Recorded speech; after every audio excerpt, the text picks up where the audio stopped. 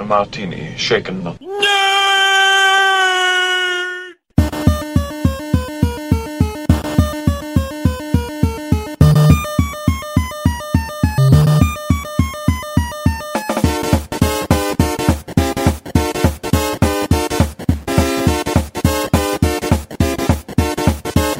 Shocking. Positively shocking.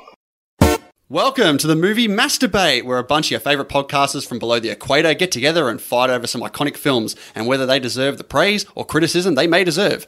My name is Daniel Henderson of the IMDb Journey podcast, and I will be your judge, jury, and executioner today. And with the upcoming release of one of the biggest films of the year in Star Wars Episode 9, The Rise of Skywalker, I thought what better film to cause long-term rivalries over than the highly diverse Star Wars Episode 8, The Last Jedi. Now, pretty much the same as last time, we have 4 rounds for you today. The first 3 are specific categories with one member of each team acting as a positive and a negative debater. The categories are characters, plot and pacing, and the text, with the 4th round being an all-out brawl. The first 3 rounds will be worth a point each, with the final round being worth 2 points. I will be awarding the points based on creativity, passion, rebuttal, and overall effort. I chose The Last Jedi not only because of the timing, but because I'm a partial observer to this film. I've only seen it once, way back in the day when it came out.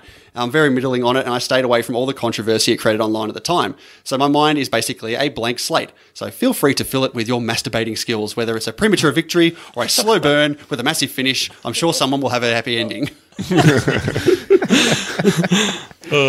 So let's introduce our teams. We have, first of all, the Positive Posse, and going through in alphabetical order, today's captain, I guess, is from We Watched a Thing. It's B Dizzle. How are you, mate? What's up? I'm exceptional, my friends. How are you guys all going? I think we're all doing wonderful. I think we're going to have a great fun debate here today. I think so too. Good clean debate. I'm glad that you and Dean aren't against each other again.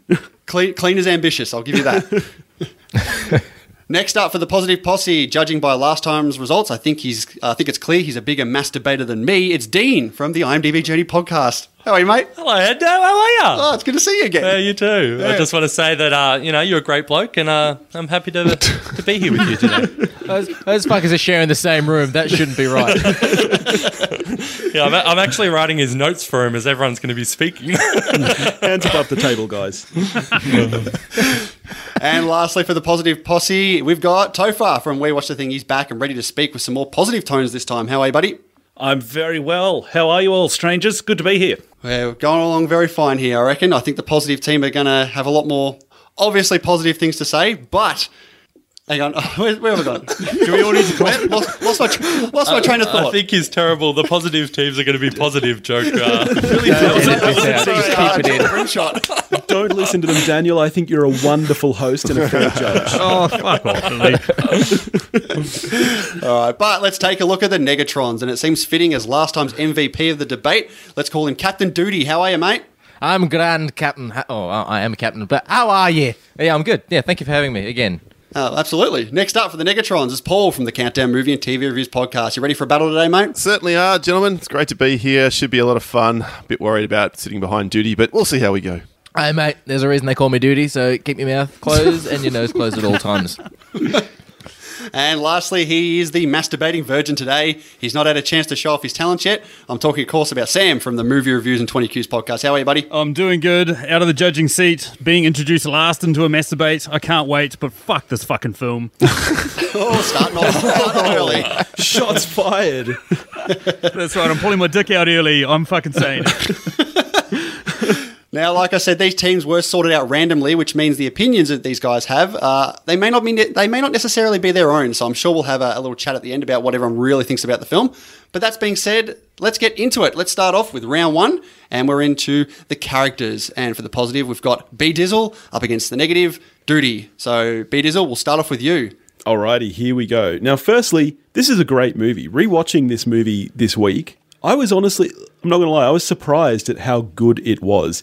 Rian Johnson is a fantastic filmmaker, and something he does really well with plots, with characters, with everything he does, and we saw this recently in Knives Out, is the way that he subverts your expectations, and he does no different here.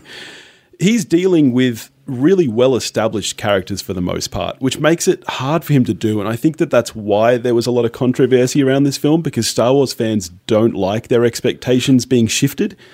But you look at Luke, for example.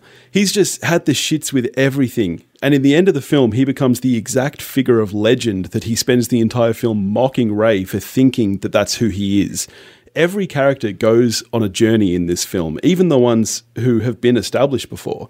Snoke is the classic archetype big bad of a Star Wars film. We've seen him multiple times in Star Wars in characters like Palpatine, for example, and it's never been anything different. What happens to him in this film takes you by such a surprise and is so well executed that I don't think anybody saw it coming. And I think it adds so much to the mystery of what is going to happen in the next film. It really does what a middle film should in building things. Holdo and Poe, for example. So here you've got a well-established character in Poe, from who we know from Force Awakens, and you've got Holdo coming in for the first time. She's emblematic of the subversion of expectations that Johnson plays with. She comes in, and at the start we're all like, who is this bitch telling Poe what to do? We love Poe, he's great. He spends the entire movie being wrong about everything, and we find out that she was right the whole time and was just paying him no heed because she had bigger things to be focusing on. And then she pulls out the coolest move that has ever been shown in a Star Wars movie when she busts through that thing. It's just amazing. I think the characters in this film all have a unique growth and story. It's not just this, it's an ensemble cast without being too focused on the ensemble, and I think that it's masterful. Duty, show me what you got. All right. Well, look, as you said, Rian Johnson is continuing on from what's been said in the past, with the past, say 4 of the Skywalker trilogy in regards to the old school stuff to what he's doing now. But he learnt absolutely nothing when it comes to continuing the characters, of course. Like, look at Luke Skywalker. He's a character who wants to isolate himself like Yoda and Obi-Wan did before him, which makes sense. But he leaves a fucking map to where he can be found. And I've said it once, and I'll say it a fucking again. At the end of this film, he pulls out his father's blue lightsaber, to which we saw break and smash on screen, and Rian Johnson's defense was he wanted to make Kylo Ren a little bit angry. Though a lightsaber is it's a growing up thing. It's a rite of passage. The weapon is your life, and rather than using a blue lightsaber, why not use the lightsaber that you almost tried to kill your fucking nephew with because you sensed a little bit of hate in him? Episode 6 is all about I sense the good in Vader, I'm going to bring him back, when episode 8 is about, oh, he had a bad thought, I'm going to stab the fucker in his sleep. It makes no fucking sense at all. Also, Luke hates the Jedi, yet he lives in a Jedi sanctuary and throws a fucking tantrum when the Jedi sacred texts catch fire. And Mark Hamill has turned around and said he didn't agree with what Rian Johnson did, but Disney told him to shut up, and he went, okay. An actor who's played the character for 40 years, if he says, this doesn't feel right, you listen. So that just doesn't fucking make sense. Like, let's take a look at Snoke, a great character. Like, let's set up an amazing character and kill him off without any explanation to who they were and who they were, what they were going from, anything in general. But dead. It's fucking stupid. Like Rey, I hate Kylo Ren for kidnapping me. He probed me. He killed my only father figure. And seeing what they're doing to Keanu Reeves, and they did in this film what Keanu Reeves and Sandra Bullock did in The Lighthouse. He's a good person. I'll get him to turn. This film is set right after the end of episode 7. Like, Han Solo was still warm. And, oh no, he's a good person, he'll be fine. I'm still upset that my wife broke my Shazam glass 4 years ago. How can Rey forgive fucking Kylo after 20 minutes of Harrison Ford getting stabbed? It makes no fucking sense, this film. It's like he didn't watch it. This film is Terminator 3 to Terminator 2. You watch the start of Terminator 3, it's like, the Terminator tried to get me when I was 10. You were 13. Like, it's like Rian Johnson didn't even watch or read or know anything about Star Wars. He goes, I got an idea for a movie. Luke Skywalker throws a lightsaber over his shoulder and goes, fuck this, and walks up. Like, it did not make sense. And don't get me started on Rose. She is Cameron Diaz from Gangs of New York. You can edit her out and the film is the same. Mate. Brutal. I've got pages of notes, and they're just the cliff notes. Rose is fantastic. Look at the growth that Rose and Finn take. The fact that their introduction is her stopping him from deserting, and then by the end of the film, she's stopping him from sacrificing himself. Honestly, Finn should have died at the end of that battle. John Boyega's character, he's a stormtrooper who previously worked on sanitation, yet knows the technical schematics of Snoke's first order Super Star Destroyer and knows how to shut down light speed. Was he listening to audiobooks while he was cleaning floors or something? Like, to take out the Super Star Destroyer, you have to pull out the left plug on the right-hand side. Like, it just makes no sense at all. He's not total Batman. sense. He's a stormtrooper who works sanitation, and he also got sliced up his spine with a lightsaber, and he just walks around in a jacuzzi suit for the first 5 minutes. He should have like robot legs or a robotic spine or something. It honestly makes no sense. Kylo Ren's scar moved across his face because Rian Johnson said it looked goofy. I'm like, that's the level of attention to detail. I don't like how this looks, how it's been previously shown, and you see how this scar impacts Kylo. I'm just going to move it about 3 inches to the right so it goes over his eye, so it's fucking, flimsy. Not flimsy, but it's just, like every other action film ever, rather than having a different form of scar on a face. This film just... It breaks me. It breaks me, and it just... No. So you made a point about Snoke. Do we know anything about the Emperor? Do we ever find out who the Emperor is? Episode 1, Episode 2, Episode 3. Star Wars, The Clone Wars, The Rebels.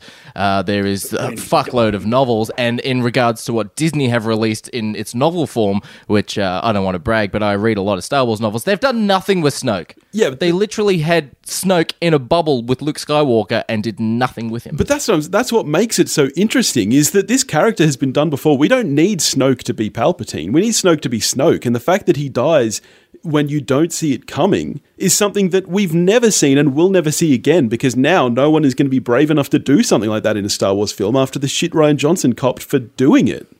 But that's like building up like Sauron or Saruman in Lord of the Rings. Like, he's a wizard who can beat the living shit out of Gandalf. And then imagine in the second film, within, let's say halfway through it, he's killed off, and you're like, who was Saruman? No, we don't know. He was just a white guy in a robe. Yeah. And there's a grey guy in a robe. That'd be fucking great. It would not be great. It'd be very fucking stupid. No, because the whole point is that who gives a shit who Snoke is? Because at the end of the day, he's got this huge presence and he's this big bad, but that's not what it's supposed to be. We're supposed to be more focused on those lower level characters like Kylo, and now he's able to fully take that front stage in the next film. Kylo Ren, the character whose entire arc in this film is let the past die, kill it if you have to, and then what is it? He destroyed his helmet in this film to super glue it back together like a kid who knocked over a vase. This kid ain't buying what he's selling. But that's flat out. human. He's like, I drive a Holden. He sells Holdens, but he drives a fucking Ford Cortina. Like, it's two separate things. Like, but that's what makes it interesting. He's a real human. He's not this two-dimensional character. He's got growth and depth, and at the end of the day, he doesn't even know what he's doing. He's a fucking frightened kid who was like nearly murdered by his teacher / uncle. And now he doesn't know where he is in the universe. He's trying to figure it out. It's completely fucking stupid, though, because you can't have a character who is essentially the end of episode 7 where he killed Han, or from what we as the audience saw that he has stabbed Han and Han is dead, and then going on to, I'm going to kill my mother. No, wait, no, I'm not. I'm going to smash a helmet. I'm going to walk around without my shirt on, and then I'm going to scream because I can't actually swing a lightsaber and try to hit Luke. He makes no sense, and I guarantee in the next film he's going to have as much plot development as an orthopedic shoe. He's just going to be, I don't like the Jedi. Maybe I do. I don't know. He doesn't have that sense of pure hatred and pure anger that if you're going to make a Sith or any form of dark Jedi, that is how you would do it, rather than just this sitting in the middle going, am I going to do it? It makes absolutely no sense in regards to the world that George Lucas has created of there is light, there is dark, there is nothing in the middle. There's no such thing as a grey Jedi.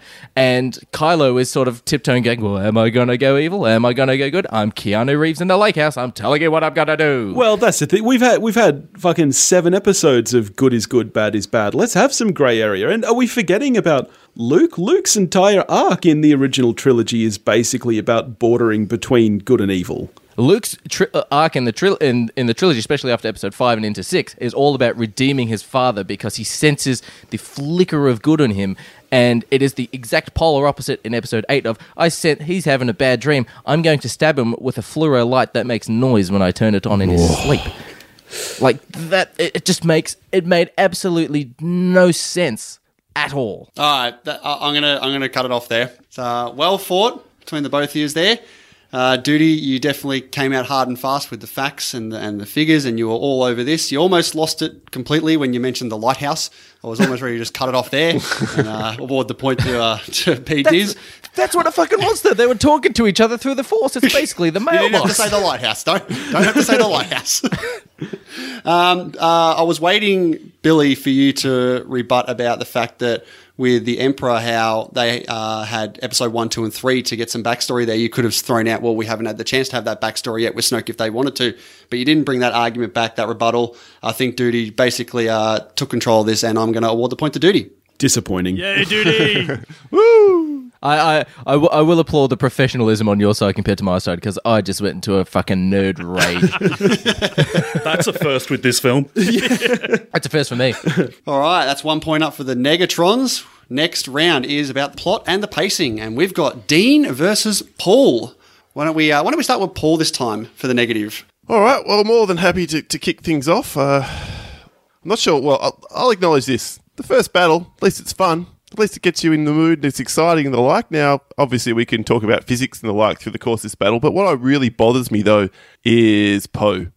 Poe basically leads a mutiny in the middle of this battle, and the entire rest of the fleet just follows him headlong into battle, despite their commander-in-chief, Leia, screaming, "Don't do it, stop, what are you doing?" So then, when they manage to destroy the Dreadnought at the cost of virtually every other ship other than Poe, and they return to base, he gets a little tickle on the face from Leia, and "You're very bad, get in the corner."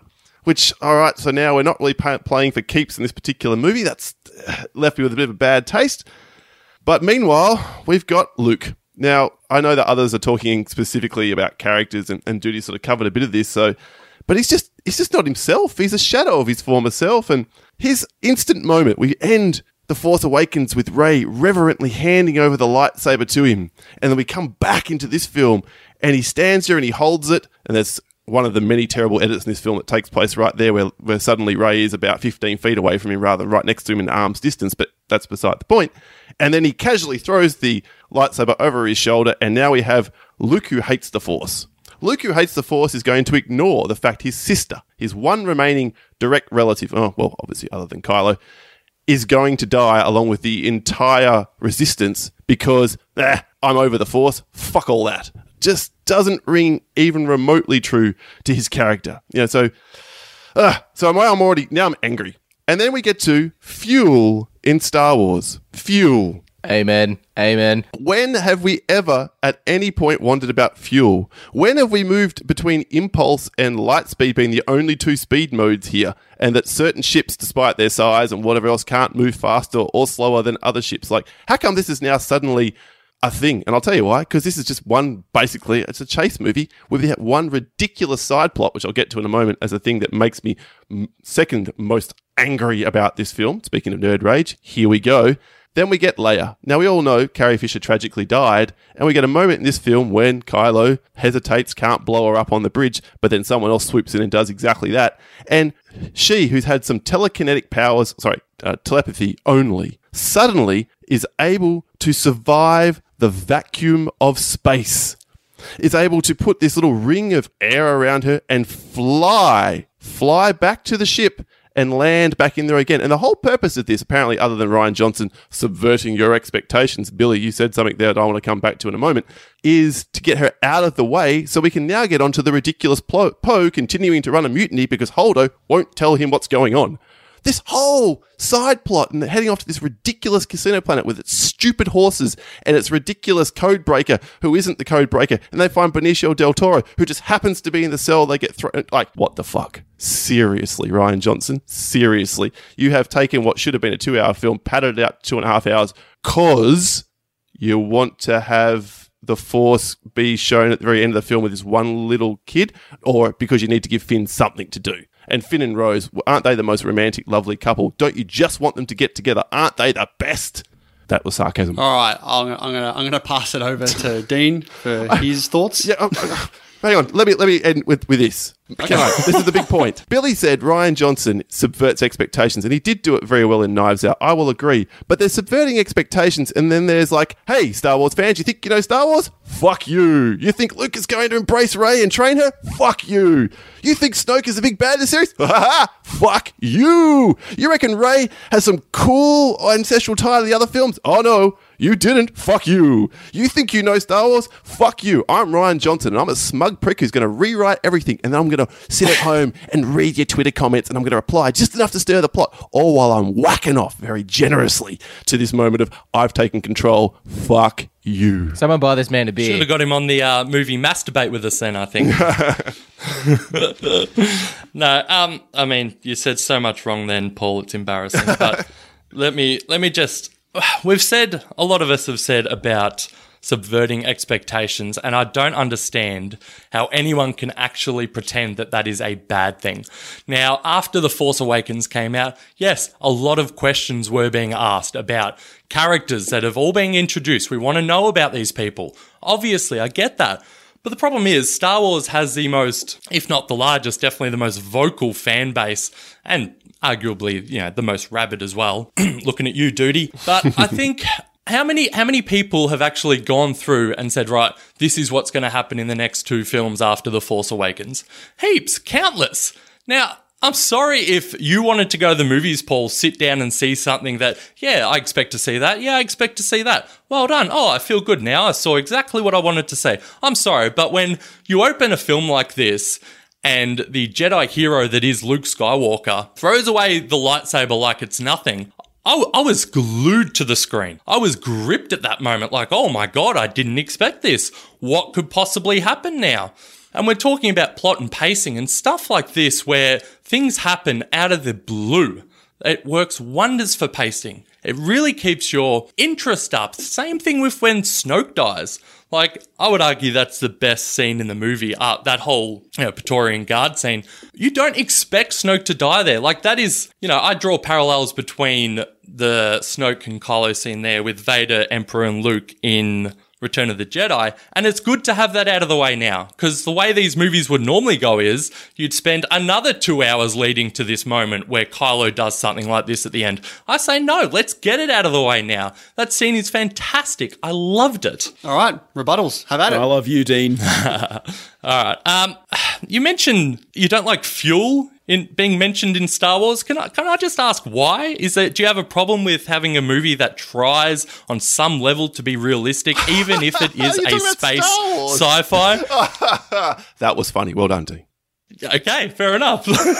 It's never been mentioned before. The point is this. The point is you're introducing something in film number 8 of a 9 saga series and now expecting everyone just to jump on it. It's ridiculous. Are you saying that Rian Johnson shouldn't have introduced anything new in this film, Paul? He shouldn't have introduced fuel, Dean. He definitely should not have. It makes everything that's come before it almost null and void. It's like, well, how come none of this has been considered before? How come we've had to worry about this now? It's to keep the machinations of a voice. It's a fresh voice, Paul. We need something new for this franchise. It was so like fresh the complaints of it. that they've gone back to J.J. Abrams.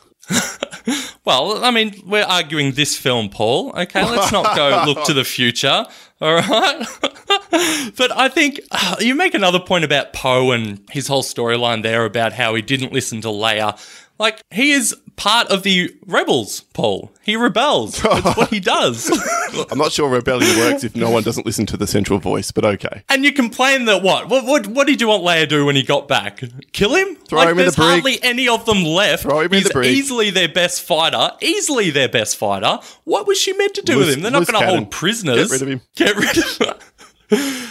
Oh, God. Oh, and the casino thing. Like, obviously that was brought up as being a bit slow. And no, it's not the best part of the film, but I, for one, love seeing a bit more representation of African Americans and Asian people in the Star Wars universe. And I dare you to argue against that, Paul. No, not going to argue against that. They could have still created a compelling plot or one that was remotely interesting or actually influenced things in any meaningful way. And I think that very touching romance, it is obviously a big theme of this film that does come to a head at the end. Again, like in another film, you would have them hooking up at the end. Like, yeah, they both realize they love each other, but you know what? This is, let's do something that's a bit more realistic. Like, you've got Rose madly in love with Finn, and he's like, no, I'm sorry, I like you as a friend. And that's okay too, Paul. Certainly is okay by a friend. I can't argue with that point, Dean. You're making this too easy for me, Paul. All right, we're done here. Man, I did come into this this whole debate, and even before we started, Dean's like, "You're just going to not pick me because it's me," and I'm like, "No, I'm going to come in, fresh mind, fresh eyes." And I'm sorry, Paul, but Dean mopped the floor with you on that one. Yes! I've got nothing to add. I'm not responding to that. Silence. Are you okay, Paul?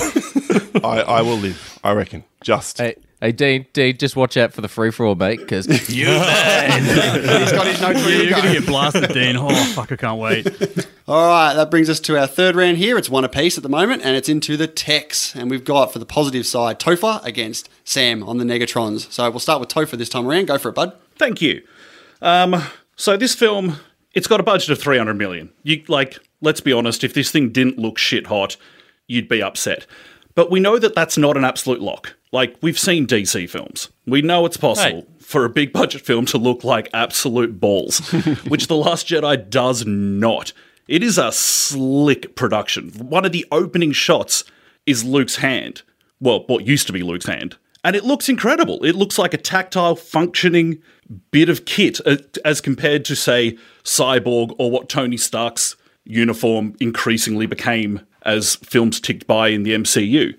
Then we're lucky in this film to have someone as accomplished as Johnson at the helm, because the camera movements in this film are so slick. The way he winds through First Order ships in that initial battle, rather than just plonking the camera in a corner and saying, all right, have it play out. He does some actually rather Spielbergian things where a shot might start as a mid-shot but then becomes a close-up and is just hugely more engrossing than, if we're honest, a bunch of the direction in the original trilogy, which we all love so much. That extends to the lighting as well. This film just looks so much more interesting and has completely superior dramatic effect in terms of lighting compared to other blockbusters. You look at the increasingly grey tones of the MCU, and it just does not grip you like the look of this film. That extends into things like costuming in this film. We're used, the first film won an Oscar for costuming. People's kit in these movies have always looked kick-ass. It still does. Who does not want to roll around the house in Snoke's golden dressing gown? That thing is awesome. I love it. There's a tightrope that needs to be treaded here with the technical things in this film. Things need to look like pretend scanners looked like, at least somewhat, in 1977, despite the fact that look is now completely outdated. And the instrumentation we see in ships in The Last Jedi, they really do echo that original trilogy while being updated so that they don't stick out like the dog's proverbials. I'm going to bring up a moment in the film I don't like. Mary Poppins Leia. No one's here for it. But Johnson does slide in this cool little bit of foreshadowing in a moment that I otherwise don't like, where Leia glides back into the ship, she actually splits the hologram of the Supremacy, foreshadowing what Holdo will later do like an absolute fucking boss. Johnson also coaxes out of Hamill his greatest performance as Luke. Here's a guy who doesn't even agree with what he's doing, which is fine because you're an actor, you're the director's tool, so just do what you're fucking told, mate. And he's outstanding in this film. Here's the end of this film with Luke looking out on the sunset, echoing beautifully the twin sunset shot of A New Hope. Again, bravo Johnson, is spine-tingling. I don't cry in movies because I'm half machine like Darth Vader. But if I was a functioning human with emotions like Billy, I'd have fucking wept. I guarantee you. So Johnson, I'm so happy this film got handed to someone who, following on from The Force Awakens, which I'm completely okay with The Force Awakens being a retread, because after the prequels, Disney went, you know what? Just have a Star Wars film. And we all fucking loved it. But we don't then need to just continue down that path. Johnson had the balls to give people something new and knocked it out of the park with the behind-the-camera action. Over to you, Sam. Fuck, have we watched different movies? What the hell? I mean, look, like, obviously it is Star Wars. Yes, you're right. They spent $300 million on the budget. But I'm going to put it this way. You can put jam on bread and you can call it a sandwich, but you know what? It's still bread. And that's exactly what the production levels are on this film. They're jams that fail to cover a moldy lump of decaying bread that's underneath it. First off, the CGI. I'd say it's ropeable at best. I mean, J.J. Abrams took a leaf out, and I know this is going to give Paul a hard on, but he took a leaf out of the Mad Max Fury Road book and combined practical effects with a little bit of CGI. In this movie, they've completely gone the other way. Everything looks digitized. Even all the aliens in Canto Bight, they all look like cutscenes from a PlayStation 2 game. And then there's the animal creatures, aka the cash grabs, aka the knockoff minions. Whether it be the horse goats, the crystal foxes, or the porgs, they all look horrendous too. And they haven't been given a 3D rendering in a way that gives them the appearance that they physically occupy a space. It's also clear that the actors didn't have an accurate physical representation of what they were supposed to be working with in the scenes with these creatures because they all behave differently to them. The worst of all is the horse goat creatures that look like nightmares. At one point when Finn and Rose are on one and they're riding on one, the motion and movements are barely representative of the movements of the creature that they're supposed to be riding.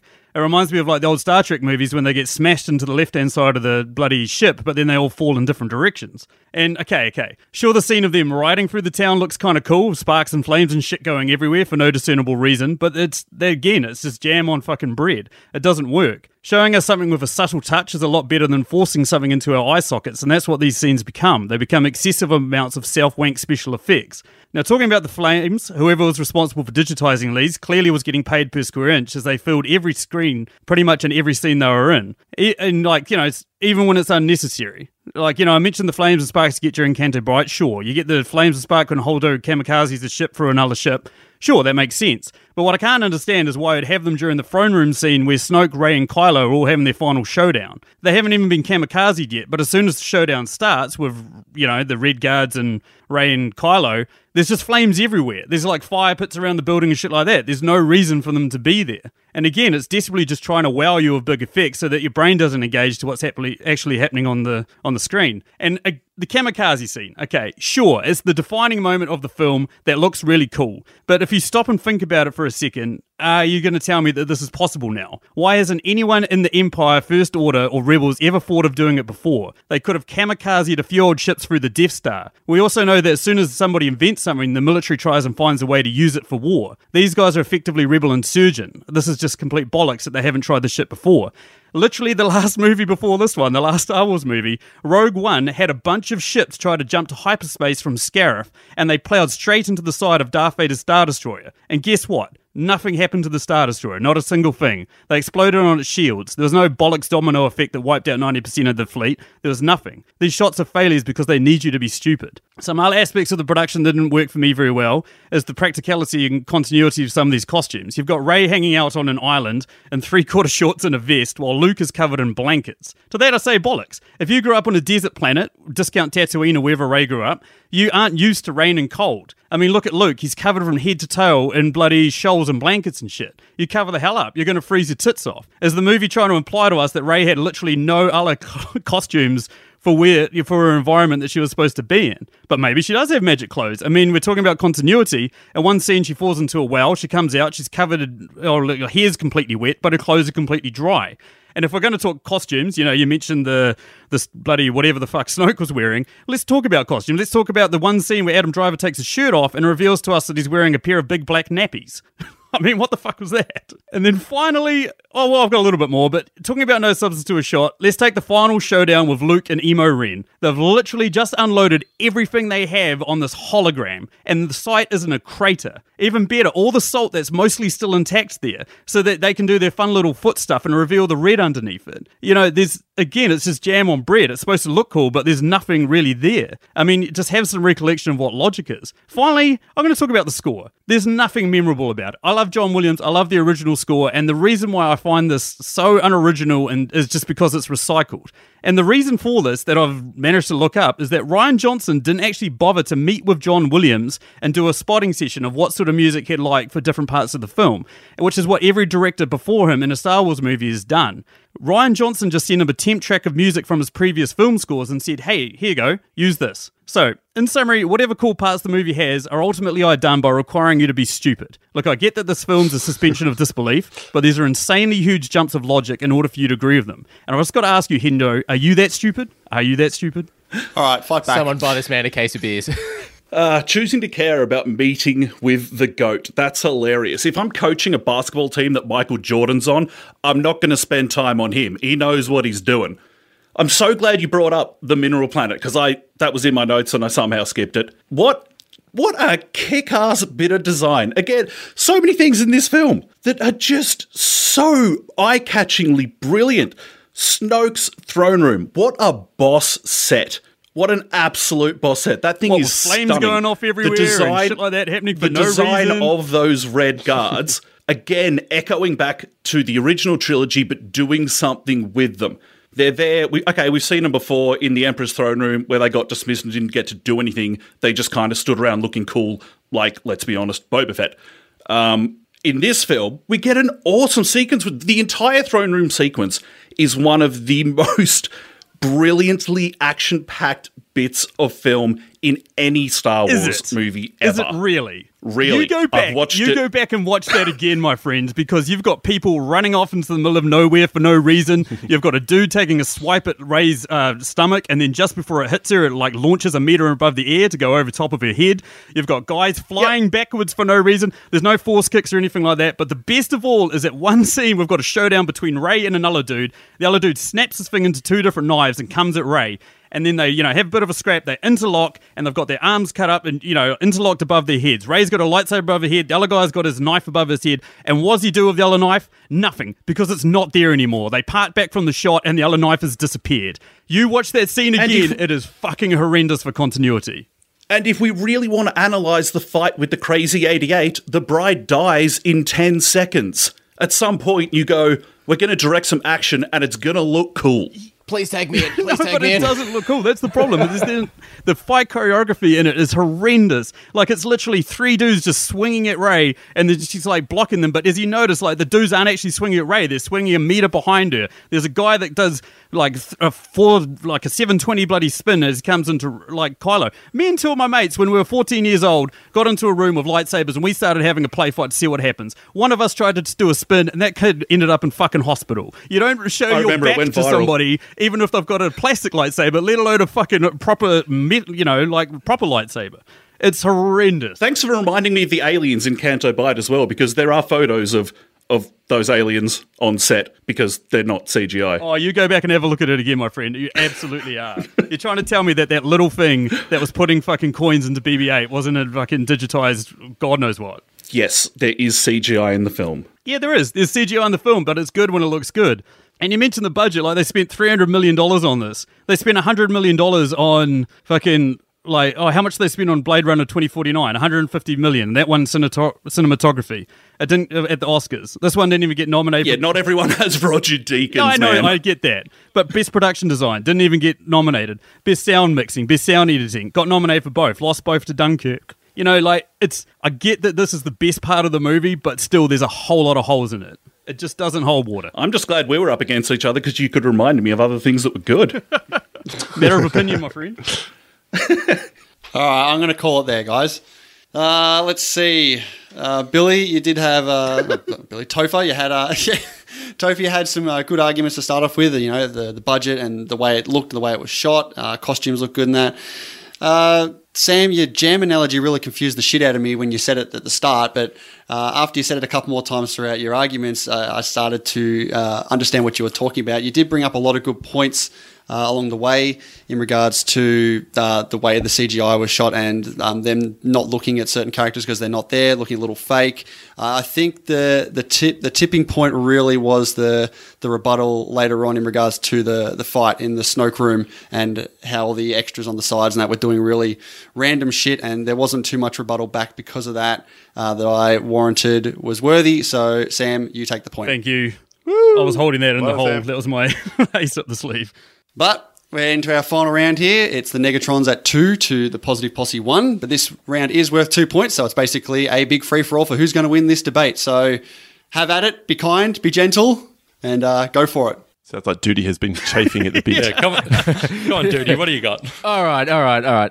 Now, I mean, no disrespect to anyone, but I've written down what you've been saying, and Dean, I'm starting with you. You've said Rian Johnson subverts expectations in this film, but he doesn't know the actual Star Wars fucking universe or lore that's in it. So, an example, this film, Kylo Ren goes to shoot Leia and Admiral fucking Akbar, let's not start about that, who are on the bridge of their ship, and he decides not to, but a TIE fighter shoots a proton torpedo. Now, a proton torpedo, for those of you who don't know what they are, Come on, mate. Please stop.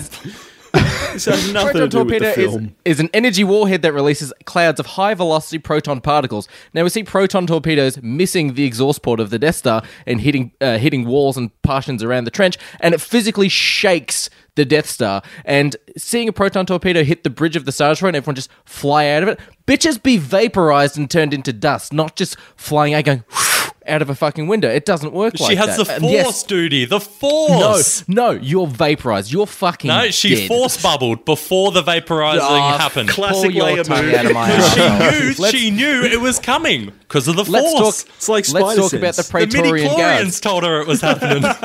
Let's talk about the Praetorian Guards. They are Snoke's version of the Royal Guards And they that are the Emperor has. badass. They are awesome. And yes, not at they all. actually. They give 2 Force users a really good run for their money. They are badass. Now let me hit you with some quick facts. Now, the Praetorian Guards, of course, are the Snoke's version of them. Now, the Royal Guards were the Emperor's version, who Darth Vader did not fuck with. There is a deleted scene in Episode 6 where Vader tries to go back onto the Emperor's throne room, and the Praetorian Guards point their force pikes at him and say, you're not allowed in. And he goes, fine, fair enough. I'm not going in there, fair enough. And this film takes place after Force Awakens, and fucking Rey, who has barely handled a lightsaber, can take on a room full of these when Vader can't do one by himself. That makes absolutely no fucking sense. And let's talk about that scene together. Like, the fight sort of ends with Kylo and Rey force pulling for the lightsaber, going, Kylo wants it, Rey wants it. If we go back to Episode 7, Maz Kanata says, the lightsaber calls to you.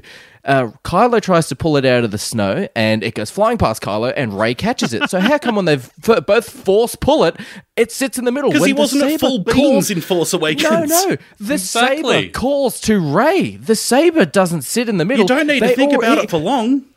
He already tried to force pull it out of the snow on Starkiller Base, and it went straight to Rey. So theoretically, almost because the dead. saber calls to her, he took on Ben before he did that. Not Ben, sorry, he took on Finn, and he Get kicked it the right, shit out dude. of Finn. You're embarrassing yourself. He kicked the shit out of Finn, and then when Finn drops the saber, Rey picks it up because the saber calls him. And this one, it sits in the middle and snaps in half. And if we take a look back to what Topher was saying in regards to Luke dying because of the twin sons, yes, it was emotional. Yes, I cried, but definitely not because of fucking Rian Johnson. It's because of John Williams' throwback. Oh, wait, so John original Williams is score. good now. No, John Williams. Great this score. Is the I could not worst- agree with you This more, is dude. recycled Yeah, such a music. good Worst- score. And I have to admit, I teared up as well. This is an emotional triumph of a Fuck, film. you're talking I'm Yeah. really shit happy right we're It's finally on the recycled same music, page, dude. and there is absolutely nothing new in this film at all. The only thing that What? How works can for you this say film. there's nothing new in this film? That's We've spent the ridiculous. last Come on, 40 dude. minutes discussing Musical all of the new score-wise- things. Okay, musical score wise, give me something new Yeah, that's in go this on. film Yeah, right yeah, now. yeah. Go on, give me a new score that John Williams worked on in this film. Everything is recycled from The Force Awakens and the original Exactly. trilogy. We even get the TIE Fighter chase from the Death Star inside Crate. We get the Princess's theme from Episode 4. We get fucking the Twin Sons theme when Luke dies. There is nothing new within You this film. cannot It beat is all perfection, recycled. duty. They have handpicked the absolute best moments of scores from other Star Wars films to create this sort of best of version. I Yeah, loved it's really it. original. this- Really it's- original. Can we talk about, you're like, arguing- can Duty take a breath? And can we talk about maybe the greatest decision Rian Johnson made? Not coming back for the Which next is one? that Rey came from nothing. Yes. And That that the hasn't even hero been of the mentioned story is relatable to everyone because we can all be this person. He ignored the fact that the galaxy's a big place. Everyone's not related. Do you honestly believe, though, that Kylo's thing is Yeah, how is would Kylo real, know though? that? I fucking How hope would so. Kylo know? I absolutely hope they do not I will be retcon that because it devastated would be a in the next fucking episode she shame. turns out to be a fucking Skywalker. That would be terrible. I honestly think it's clone. Like that's the only thing I can think of. But there's absolutely no way that it was your parents sold you because they wanted to get blasted. It's brilliant. Like there's Why would Kylo Ren know that? Again, these are massive plot holes. Why would Kylo Ren know that? exactly. Because she knows. Because deep down, she knew. And he was tapped And into we've it. already seen how much she can push him out of her head. So how would he be able to sneak his fucking way in there? because it's Adam Yeah. Driver and deep down we all want him in us. No, it's going to get retconned so hard in this next film. But we're not debating the next film. As I said, we've got to focus on this one. And what they Also- did in this one worked. Dean, to your point, you said it was new. It was it was something that no one ever thought of. But about what 2 minutes ago, you saying this is the greatest hits of Star Wars For the So it is score, yes. nothing We were new. discussing the score, Yeah. Duty. I can actually separate It's an elements of the absolute film. tightrope you've got to work between echoing things that people love. No one's while saying it's refreshing easy, it. dude. But using the old score again, I mean, It's- come on, it's that's not- fucking lazy. That is really lazy. I'll tell John Williams you said so. Oh, go ahead. Ryan Johnson did not go to John Williams to say, like, this is the emotion I want to bring. Like, when you see Kylo Ren appear in Episode 7, you feel that sort of that homage to Vader, but also this new dark power sort of theme surging through it. And same thing when you listen to Snoke's throne room in Episode 7. There is a great sort of power going through it. But this is literally just ambiance and playing homage, and that's it. There's nothing new to it at all. And the film, the two main weapons of this film are Death Star. It's a Death Star cannon on a Star Destroyer, and it's miniaturized Death Star tech. There's nothing new about this film. And you guys have gone on. Absolutely Did they nothing. have a mini Death Star in the other films that I didn't know about? But every weapon is miniature Death Star technology. Oh my god, they have. In a fairness, Death it's not the Star first cannon on Star a ship. Wars film to recycle the Death Star, is it, Duty? I mean, correct me if I'm wrong here. Hang on. We're only focusing on Yeah, this we're only film. talking about this film Huh? here. We're only focusing on this film, and this film has absolutely nothing new. You can't except- have it both ways. No, but you can't say that this blew the audience's mind because no one was expecting it. No one was expecting this because it is rinse, repeat. You're pulling the best bits, but the best bits don't fit together. You're literally picking up a piece of Lego and a jigsaw puzzle and a painting and trying to put them together on a fucking dot-to-dot drawing. None of those pieces go exactly. together. You've pulled parts from a fucking Honda and you're putting it on a bloody Daewoo washing machine. It It's doesn't so true. work. Like, you guys have gone on about subverting expectations and all that sort of shit. I'm going to drive to work tomorrow. If I get smashed into by fucking another truck, is that subverting my expectations? Sure. Yes, Do I want it to happen? Fuck no. I would hope so. Oh, I've got more, but I'm just there's no point. I think, yeah, I mean, we've gone over, there's just so many, like, plot and inconsistencies and shit like that in this film, you know what I mean? It's just, it's like, even the recycling part, like, it's a chase scene, and, like, it worked really well in the very first Star Wars A New Hope that we all saw of a Star Destroyer chasing down another ship, and that was 90 seconds long, and fuck, we knew what was going to happen from that film. We were like, oh, shit, this is going to be an enjoyable fucking thrill ride. And this, it literally is just a slow chase, and it multiple times during this, the First Order or whatever have a chance to actually end the battle, like multiple different times. They could have sent X amount of little fucking tiny spaceships after them to get them. They could have hyper jumped to just in front of them and then just come around and turn around and blow them away. Like, as soon as you start thinking about it, and that was a lot of my point, as soon as you start thinking about it, it's just like, yeah, it looks cool, but where's the substance behind this? The point in the film as well, like Kylo Ren is out trying to, he's with two TIE fighters and he's trying to take down the resistance ship, and fucking Hux comes up and says, you're getting out of comms range, you need to pull back. I'm sorry, fucking Jedis were talking from Kashyyyk to bloody Mygeeto to the Jedi Council on Coruscant. Oh, you're getting out of cell phone reception range, you gotta turn back and plug back into You are in essentially the Emperor's personal Star Destroyer. You're in Snoke's personal fucking Star Destroyer. You have a fleet of 100,000 fucking TIE fighters. Swarm them out there. You will literally, don't do this, they're going to run out of fuel. The only reason fuel was put into this film is because then you can use fuel again in the Solo film, which honestly is a lot better than this film.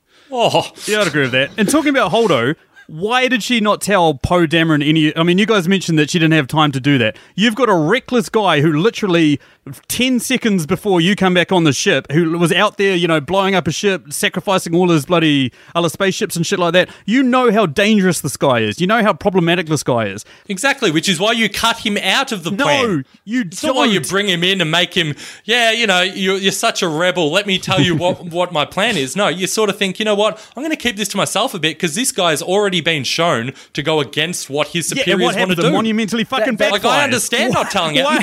Poe is a bloody dick to this woman as well, I must say. When they first interact, he has no social skills with her at all. Exactly. And she realizes that. She's supposed to be a smart vice admiral or whatever. She should look at the guy and go, okay, this guy's uncontrollable. I need to put him in a fucking room or whatever. I need to speak to him. I need to explain to him what we're going to do. Otherwise, this guy's going to cause a mutiny. And guess what? He fucking causes a mutiny. They would have gotten away with her plan if she had told him. You know what I mean? Like, Finn and bloody Rose wouldn't have gone off to Canto Bight. They wouldn't have communicated on the way back.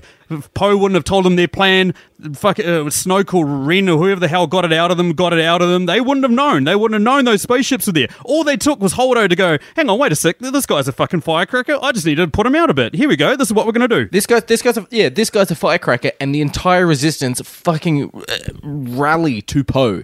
Let's tell Poe what's going on, so then if anyone else tries to go, I don't like this, Poe, let's rebel, Poe can go, guys, let's give it a minute and let's see what's going on. I have faith in her, rather than just going, no, I don't like this. I'm not allowed to sit at the parents' table. I have to sit at the kids' table with fucking, Snap Wegsley and the guy from Lost. Well, I like that the good guys fail in their mission, okay? Because, again, you don't expect it. Like, why would you want the good guys to always be succeeding? We have this whole side plot about these guys trying to complete a mission. They fail. Like, that happens, okay? The good guys can't just always win. They fail, and then it doesn't make the plot useless. They failed in Deus Ex Machina. A fucking spaceship tears through a ship, wipes out 1,000 fucking stormtroopers, and leaves Finn and Rose still alive with Phasma, who's been completely wasted. And let's talk. I'm calling it here. The Negatrons just completely mopped the floor with that one. I was trying to get something out of the positive here, but every time they brought something in, internet culture. If you just get more animated and don't stop you've talking, lost it. You've lost. I disagree with your call here. I think of course you disagree. You're on the team that lost. They said more. It doesn't mean the points were better, Hendo. No, I think Negatrons. You bought it. You bought out the facts. God, They had the I was rebuts for bored of everything. people ripping on this film when it came out, and I'm more bored now. Well done, Negatrons. You win. Thank you. Cheers. Well done, Judy. Well done, Sam. Thank you. I was a passenger. Happy to admit it. But the reality is, this film's absolutely fine. I'm right where Daniel is.